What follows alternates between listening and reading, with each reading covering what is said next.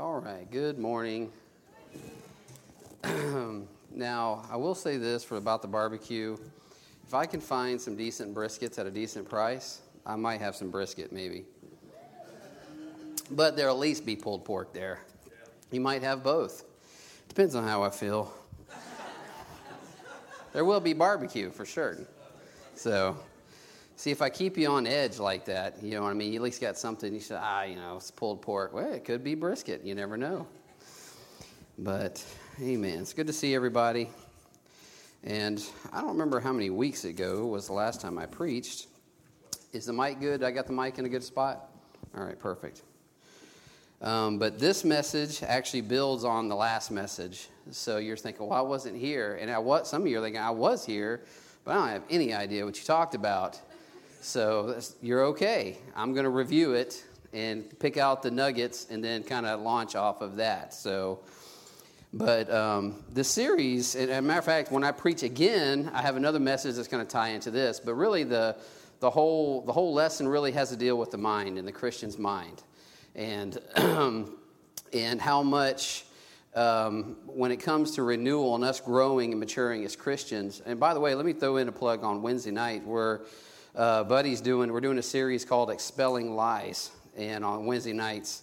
And we kind of went from conversations to now we get together and we're picking different topics. And I cannot stress enough how important it is to learn these lessons that we're going through. You can't get enough of it. And because so much of what has molded our patterns and our thinking really comes down to false thinking. I look back at my own experience, and so many things that I thought, that governed me were really false. They were not truth. Things I believed about the gospel, things I believed about my own identity, it just wasn't true. And so much of those lies affected how I viewed the world, affected how I viewed God, affected how I thought God viewed me. And all of this plays a part in us being able to live from Christ. So, but if you can't look, I say that not being able to be here this last Wednesday because I had to work. So I understand if you can't be there because of work. Sometimes I can't be there, but when I do, it's always very good. It's always very helpful. So, and I pray that can be helpful with you this morning. If you got your Bibles, go to Ephesians 4. We're going to review there first, and then we're going to be over in Romans chapter 12. But let me start with prayer. Father, we thank you so much. Lord, I'm so thankful for the freedom and liberty we find here at Pure Grace. And Lord, that's only available because of your Spirit. And Father, I never a time have been able to come together and preach and to teach that the spirit of just hunger and being welcome is so present here. And Father, I just pray, Lord, that as I was reviewing and studying and meditating on these verses and these truths found in these verses, may it bring a calm to me and my spirit, Lord, just like it did earlier. And Father, may we be able to leave here with some wonderful truth and revelation, not something that I have brought, but Lord, something that we've just looked back and reflect upon. I'm thankful to know that the gospel is steady diet for us. That gospel is not something we just got at one point in our Christian experience. Lord, it's as we have received you, we continue to walk in you, as Paul said. Lord, we just pray that this morning we can continue to do that as well. In Jesus' name, amen. Now, Ephesians 4:23, it says, Paul says, and be renewed in the spirit of your mind. In Ephesians chapter 4. Now, Ephesians 4, we find Paul dealing directly and specifically with the church's purpose, its influence, and then also he deals with the believer's behavior, and we talked about that last time. But at the very, in this, Paul brings out this verse that we are to be renewed in the spirit of our mind, talking to us as believers. But in that chapter, he goes over so many different things and so many different topics that really deal with the church as a whole. And he also talks about Christians' behavior, which, by the way, there's nothing wrong with dealing with behavior issues. Because of grace, a lot of times grace gets the idea that, well, you don't want to deal with sin and behaviors. No, we deal with sin because we realize that Jesus dealt with sin on the cross. And we realize that sin is not the issue any longer. Amen. Done. That's the extent of us dealing with sin. But the lingering effects that carry over in our thinking and us growing as Christians, it affects us. And Paul deals with some of these things. Paul even makes the statement in verse 1. He says that we walk worthy of our vocation or our calling. Man, that's kind of, you think about that. Man, that we walk worthy. It's pretty aggressive. But the truth is, we are worthy on the basis of Christ's finished work to be called sons and daughters, and we are new creations of Christ. But even though we are worthy, is our walk always worthy? Anybody want to testify? No, I don't, definitely. I don't want to testify. Reality is our walk is not always worthy, but the truth is we are worthy. Just like you think back to Jesus, was Jesus becoming the Son of God? Well, he needed to commit a few miracles first. He needed to preach a few sermons. He needed to walk on the water. And then after he walked on the water, then and only then would he be considered worthy to be the Son of God. No, God said, "This is my Son in whom I'm" what? Well pleased. He wasn't becoming that. He was born that way. And likewise, when we get born again, we're born worthy. And there's oftentimes our walk is not worthy of who we truly are.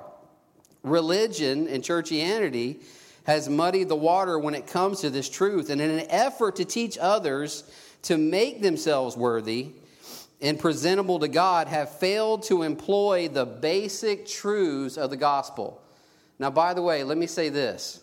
We enjoy these truths on a regular basis here at Pure Grace. And it's by design.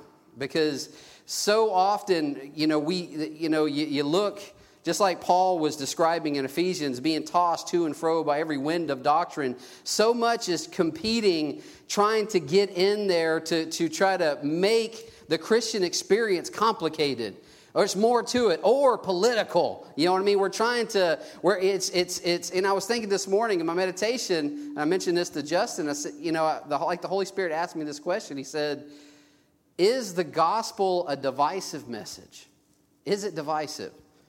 And I thought to myself, well, if I look by experience, I would have to say yes, but let me ask you this. Let me word it another way. Is the intent of the gospel meant to be divisive? Was that God's intention for the gospel message to be divisive? That we could have denominational divides and we can have brothers and sisters that have known each other for years can become divided on the very sense of the gospel. It's not, the gospel message is not meant to be divisive, but it is. Because it strips away the intentions of man. And what man intends, it pulls it back and says, look, you don't have to. God already did. God took care of this thing. And it strips us bare and say, okay, it's either I can accept this or I can't accept it. And the reality is those that can't accept it, it becomes very divisive. But onward, let me say this. What is strangely absent from Paul's addressing the Ephesians on behavior was him saying they did not have a heart problem. He said that the world had a heart problem. But when it comes to us, we do not have a heart issue, that we have new hearts. And that was kind of the idea of last week's message, was the idea that, we've heard this statement before, and I've heard it for years, that you can have the gospel here, or you can have God's truth here, but you don't have it here, right? You know what I'm saying? It's this. It's that we're this far apart. It's all about it being here, but being here. But the reality is, to a believer, we have it here. When you got saved and you got a new heart, all the truth, who you are, is already there. What's having a hard time with the truth? It's here. Here's where we're having it. Here is where the divisiveness comes. Us is just accepting and believing, yes, it is that simple. Jesus took care of it. That's correct. What? Well, okay, all right. Well, I understand grace, but you gotta couple grace with truth. Which basically means we got to add a little bit of law in there. We got to, But I always laugh at that because has anybody ever heard that before? You know what I mean? You know what I mean? It's the reality is this: grace and truth came by Jesus Christ. You know what I mean? It's all on one side. So, but anyway, let me go on here. Paul did address the heart problem of the lost Gentiles when he chose not to put their who chose not to put their faith in Christ. Look at Ephesians chapter 4 and verse 17 and 18. He addresses this issue. He says, "This I say, therefore, and testify in the Lord, that ye henceforth not walk as other Gentiles walk, in the vanity of their" what? In their mind, having their understanding darkened. Why is that? Because he says it next. He says, "being alienated from" what? The life of God through the ignorance that is in them, because of the blindness of their what? Their heart. Now, the lost world does struggle with a heart issue. But may I say, brother and sister in Christ, you do not. That you have new hearts. That's why you have relationship with God. That's where Jesus literally got to the heart of the issue, because that's where it was. Belief determines behavior, and Paul knew the way to address behavior was to reinforce our identity in Christ. Now let me say this. Before Paul gets into behavior issues with believers, keep in mind, he spent 3 chapters laying the foundation of identity in Christ. He starts off Ephesians saying that we have all spiritual blessings in Christ Jesus. All spiritual blessings. Man, we're all about blessings. Man, blessed. I'm trying to be blessed. I want God to bless me. Congratulations, you have been blessed. You know what I mean? You have been blessed. God has blessed you. Ephesians 4:14 says that we henceforth be no more children, tossed to and fro, carried about with every wind of doctrine, by the sleight of man and the cunning craftiness whereby they lie in wait to deceive, but speaking the truth in love may grow up into him in all things, which is the head, even Christ. Churchianity in religion has taught maturity and faith are directly tied to things we do. But the truth is, maturity is tied to who we know and what we believe. That's where it is. Who we know and what we believe about these things. Because growth in reality in the spiritual world is basically a paradox. In the natural world, maturity is us becoming independent and self-reliant, isn't it? That's what I hate about watching your kids grow up. You know what I mean? Let me do it. I got this. I can take care of this. And you're slowly watching them. Now, some of them, I don't know about you, but some of my kids aren't going fast enough in some issues. You know what I'm saying? Some of them, you're like, you know what, it's time. You know what I mean? You can put your shoes on. This can't happen. You know what I mean? You can open a mustard packet all by yourself. It just can't happen. But in reality, maturity in this natural world is becoming independent. In the spiritual world, maturity becomes dependent and staying dependent upon Christ. That's maturity. It's realizing that it's about Him. And you get comfortable with that. It's not even a sacrifice. It's understanding the necessity of life and being dependent upon Christ. How so much of what He's done, not just for us, but in us, makes up who we truly are. That's maturity. Our minds have a hard time believing what our hearts, what our hearts already know. That's why Paul is concerned with the mind. You know what I mean? Our minds have a hard time believing what our heart's telling us to be true. You know, case in point, when you sin and your walk is not worthy of who you know you really are, you realize how hard it is for you to accept, go back, and realize, you know what? This is not who I really am. This Father has made me different. I don't desire. I may have been in the heat of the moment or emotion, but the reality is I'm really who God says that I am. I don't know about you, but when mistakes come and sin may come in your life, it takes time to just step back and say, you know what? No, this is not who I am. I'm not going to allow this action to redefine who I truly am. Because our minds have a hard time embracing what our heart already knows to be true. That's why Ephesians 4:23 says, and be renewed in the spirit of your mind. Because the Ephesians were having some issues, and he had to call them out on some issues. And he says, look, don't walk as other Gentiles walk. He says, let your walk be worthy of who you know you really are. And we're going to look at another place where Paul talks about this. Romans chapter 12. You got your Bibles, phones, whatever. We can look at that. Romans chapter 12. Very familiar verses. In verse 1 and 2, it says, I beseech you therefore, brethren, by the mercies of God, that you present your bodies a living sacrifice, holy, acceptable unto God, which is your reasonable service. And be not conformed to this world. Has anybody ever heard this preached on before? Anybody heard this before?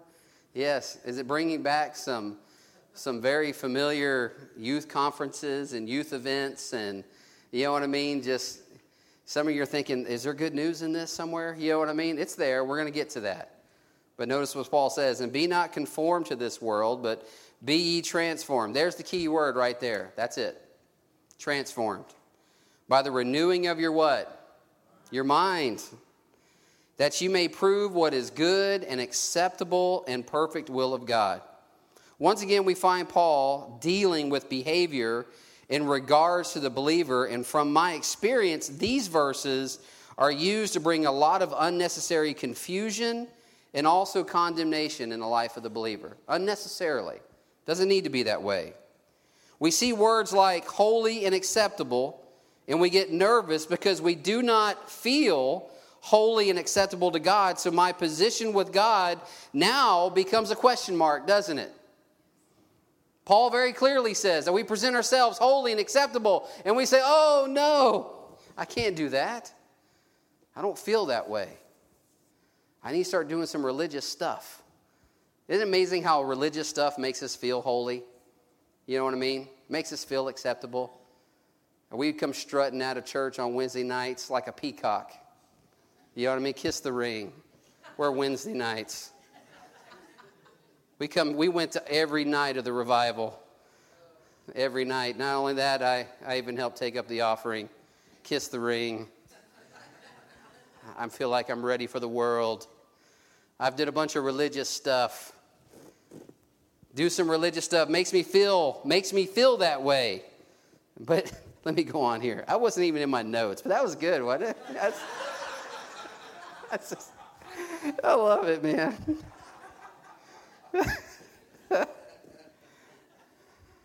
Anyway, you know, we see phrases like conform to the world, and we combine this with every sermon we've heard that has been taught to us what is worldly. You know what I mean? Thing is about that, it's always open for interpretation, isn't it? I remember once, I could go on for days about this, but I remember sitting in Bible college listening to one preacher basically tell us that we're worldly if we wear any shirt other than a white collared shirt. You know, obviously there's a tie because holiness is always linked to a tie being on, but seriously, and Buddy can even testify to this. Things like that was worldliness. That's to the point. And they would always justify it by saying, well, if we go so far over to this side and make the worldliness something as simple as this, it's going to protect you from going too far the other way. That's how it's justified. You see what I mean? But the reality is it goes a whole lot. It's always open for interpretation. Let me go on here. We then come to that very fearful term, the will of God. And then our minds start to meditate on how bad we've blown God's perfect will, the perfect will of God for our lives. You ever hear that before? You know what I mean? I used to look at that perfect will of God, and then maybe I can at least have the acceptable will of God. And somehow the will of God is always tied into how big our mansion is going to be in heaven. You know what I mean?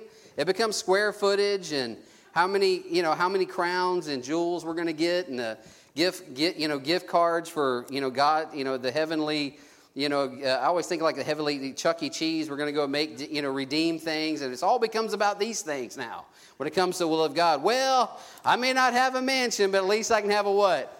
Outhouse. You know what I mean? Yeah. I've had to tell so many people, no, you're not going to have an outhouse. You know what I'm saying? I don't even know for sure exactly what you're going to have, but it's not an outhouse.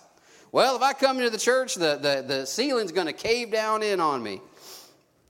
In my personal experience, these verses have been used to do more damage to believers when it comes to our relationship with God. Now, the truth is, Paul is reinforcing the same thing to the Romans that he was to the Ephesians, and that is their behavior needs to match their true identity. That's what he's saying. Keep in mind that Paul has spent, now in Ephesians he spent 3 chapters. In Romans, he spent 11 chapters, 6 chapters specifically, dealing with the gospel and identity, literally line upon line, breaking it down, building it back up. 11 chapters defining salvation, righteousness, grace, identity, and the new creation before he gets to the topic of behavior. So it's not about behavior. It's about giving people the foundation first and then building upon that. When we make behavior the ultimate goal first and we don't give them the life of God, how in the world are we going to make it? We're not. We're going to fail every time. Key words that Paul uses here. Key words are present your bodies. Truth is our bodies or flesh is not always on board with what the Spirit is leading. Have you noticed this recently? Has anybody noticed this?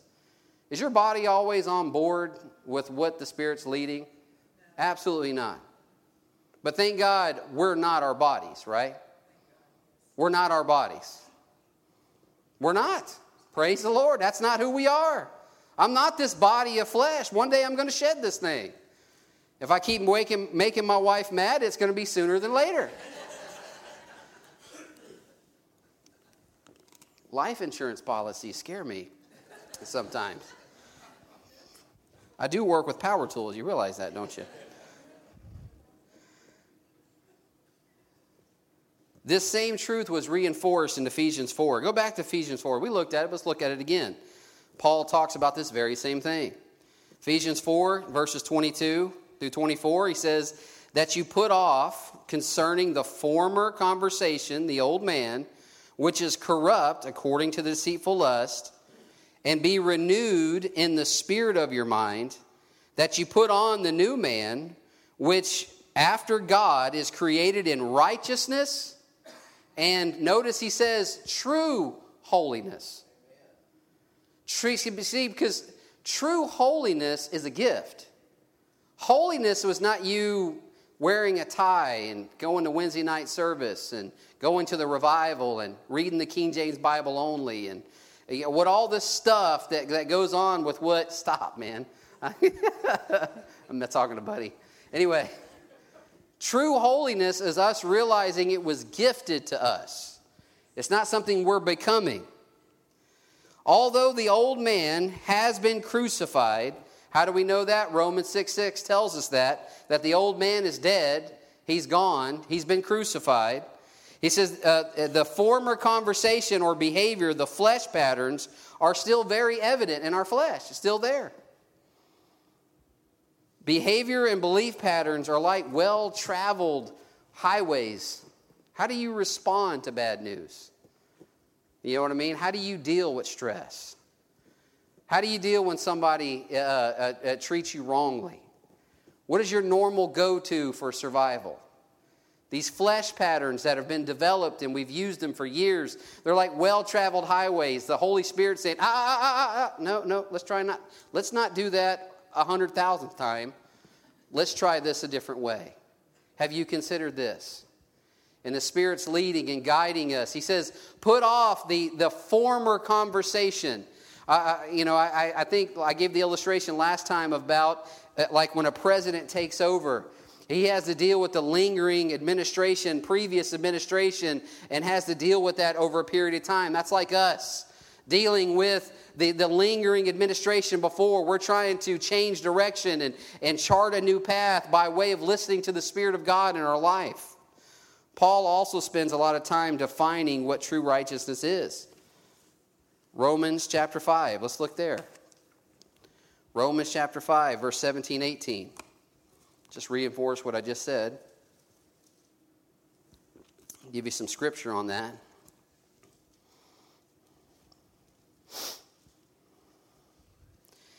Romans chapter 5, verse 17, 18 says, "For if by one man's offense death reigned by one, much more they which receive the abundance of grace and the gift of righteousness shall reign in life by one, Jesus Christ.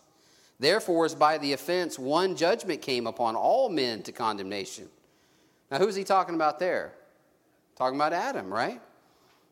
"Even so, by the righteousness of one, the free gift came upon all men unto justification of life. True holiness, like righteousness, is a gift received, not a goal achieved through behavior." And that's a truth that'll make you free. Romans 12:2, Paul makes some important distinctions in regard to growth. He says, "Be not conformed, but be" what? Transformed. I don't know about you, but when the Spirit of God brought this truth to me, the difference between conforming and transforming, it was like a Mack truck, man. It hit me, and it was in the craziest way. I for about 2 years was in charge of an addiction program, and we would meet on Friday nights, and I will say this: the very heart of the addiction program was very good. It was very gospel centered. It was very Christ centered, and we naturally advertise people finding freedom. You know what I'm saying, through Christ.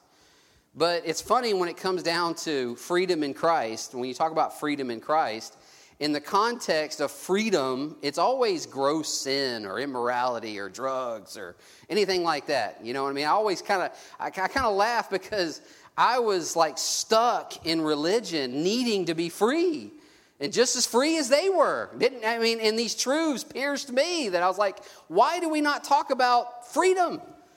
And Sunday, we never talked about freedom on Sunday. Man, we were looking for routine, and we were looking to, you know what I mean, our normal thing. We weren't trying to release people for freedom, but man, on Friday nights we did. And I realized very quickly that through the program, we would get them to a certain point, them desiring freedom and finding that in Christ. But then towards the tail end of the program, we would kind of guide them into church. You know, I mean, that was the, you know, I mean, we brought them in, and it's funny because we come on, you want freedom? You want freedom? Yes, of course I want freedom. But come here. Let me show you how to find freedom, and it's in Jesus. And then it's like, okay, we got that out of the way. Now let's get religious. You know what I'm saying? Let's get into this thing because, man, we need workers, and, man, we need people. We need volunteers, and we got stuff to conquer and things to build and stuff to clean, and we're going to take over this world for Jesus Christ. That's what it is, or was, for me anyway. So I realized very quickly we went from taking the very truths of the gospel, bringing them in, and then we make a turn, and then we'd want to try to say, okay, now let's start wearing that tie. Let's get that suit on. Don't forget your Bible. Yes, sir. Yes, sir. And we very quickly started to not allow the gospel to transform them. We very quickly started to conform them to what we wanted them to be. And I realized very quickly that we would use Friday nights to clean them up so we can get them ready for Sunday. And I'm not trying to be divisive, and I'm not trying to put into question what their real intents were, but that's what we were doing. And the Spirit of God made that very clear to me. And I realized, you know what? I was a part of the same system. That I spent so much of my time trying to find transformation by conforming instead of realizing I've been transformed and I am a new creation in Christ. Because when the world wants change, All the world knows how to do to change you is to conform you. Do these things and you can be a part of our club. Dress this way, act this way, talk this way, and you can be a part of the group. Because that's the only tools the world has when it comes to change. And God says, I don't need any of that. I'm going to change you from the inside out. And I'm going to watch what my Spirit is going to do in you and through you. And that's what Paul's saying. Be not conformed, but be what? Transformed. Religion has capitalized on man's trying to do what only Christ has done for them. Performance-based acceptance is basically sewing them fig leaves. You know what I mean? Covering up that nakedness. That's what it is. Religion has capitalized on that. Conforming through performing will never lead to transforming. Never. Transforming comes by growing in the knowledge of what happened to us when we received Christ. Just as law teaches us that we can't, grace teaches us Jesus did. We're so busy trying to do. Grace comes along, says it's been done, and we're like, oh, now what? You know what I mean? What do we do now? Enjoy it. I hate for you to do that, but enjoy it. Rest. Oh, rest. Rest. Are you crazy? There's so much stuff to do. And God says, strive to enter my rest. Isn't that in the Bible somewhere? I don't know. Anyway. That's it. Just as law teaches we can't, grace teaches that we did. God's will, when it goes back to God, just think about it. Can God's will be good? Can God's will be acceptable? And can God's will be perfect? Can God's will be all of these things? Absolutely it can. But I like Philippians chapter 2. You don't have to turn there, but I'll read it. Philippians chapter 2 and verse 12. And I'll end with this. He says, wherefore, my beloved, as you have always obeyed, not as in my presence only, but now much more in my absence. That's for my children right there. I have to tell them this all the time. Obey not just in my presence, but in my absence also you've obeyed. But notice what he says here. He says, work out your own salvation with fear and trembling. For it is God which worketh in you both to what? To will and to do according to his good pleasure. God's working out. We're working out what's already been placed in. And it's interesting that God is working in us not just the do, but also the very will to do it. He has given you the very desire. It's an amazing day in your Christian experience when you realize that you and God truly want the same things. You want the same thing. You go throughout your daily experience and you see people with needs. And it just captivates you. And you say to yourself, I want to help this person. Where do you think that comes from? The heart of your Father. You go to another country and you say, I want to help these people. That I'm going to have a yard sale where we give everything away. Did you catch that? Welcome to Pure Grace. You know what I mean? That would have never have happened where I've previously been. You know what I mean? You know what I mean? Mark it up 20, knock it down 10, sell it. I'm just kidding. All right. I'm not really, but I'm trying to recover because now we are Facebook Living this. I'm going to get some hate mail. Anyway, bring it. I don't care. I do care, actually, because the heart of the Father makes me care. But let me just close this thing off. We work out what God has already worked in. God works both to will and then also to do. That's how Father works. So much of our Christian experience is we feel like that we're the adversary that God is going to try to conquer, and he's the big brother that's going to twist our arm behind our back and make us say uncle. So you might as well give in to it. But in reality, we're on the same page because he made us that way. Now, he's not trying to conquer you. You're not an enemy. You don't need to surrender. You just need to know and understand that our minds often have a hard time believing what our heart knows to be true. And the next time I get a chance to preach, I'm going to talk about how demonic influence plays into this, and how I say fail to underestimate, but how we neglect to realize that we do have an adversary. And our adversary is not the Democrats or the Republicans or, conservatism. That's not, the weapons of our warfare are not carnal, they're spiritual. And we have to understand that. And when you realize that, and you understand that, and you realize not only that it's there, but you're equipped to deal with it the way Father wants you to. And that you don't have to go in this world saying, oh man, I got to watch out, spiritual warfare, I got to be careful. You realize God has protected you. You just have to understand that the enemy has limitations, but you got to know where his attacks come. And we'll talk about that next time. Let's pray. Father, we thank you so much.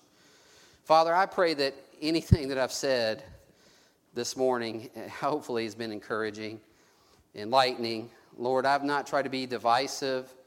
Now, Father, I know sometimes I like to use my experience of what I've been through to illustrate, but Lord, I wish no ill on anything. I'm thankful for every moment, every lesson, every experience that I have gone through to this point. I would not change one single thing. And Father, I'm just so thankful that we have a place this morning that we can find rest in the very truths of the gospel. We're thankful to know we're at a place where that the gospel is not just anything we say with Jesus. The gospel is a specific message that deals with very specific things and specific truths that make us who we are. And Father, we believe that the world needs this. But Lord, I also believe you know that already. And Father, I just pray, Lord, that we can be a haven, a true body that's joined together on the simple truth of what the gospel is. You are life. And we're thankful for that. In Jesus' name, amen.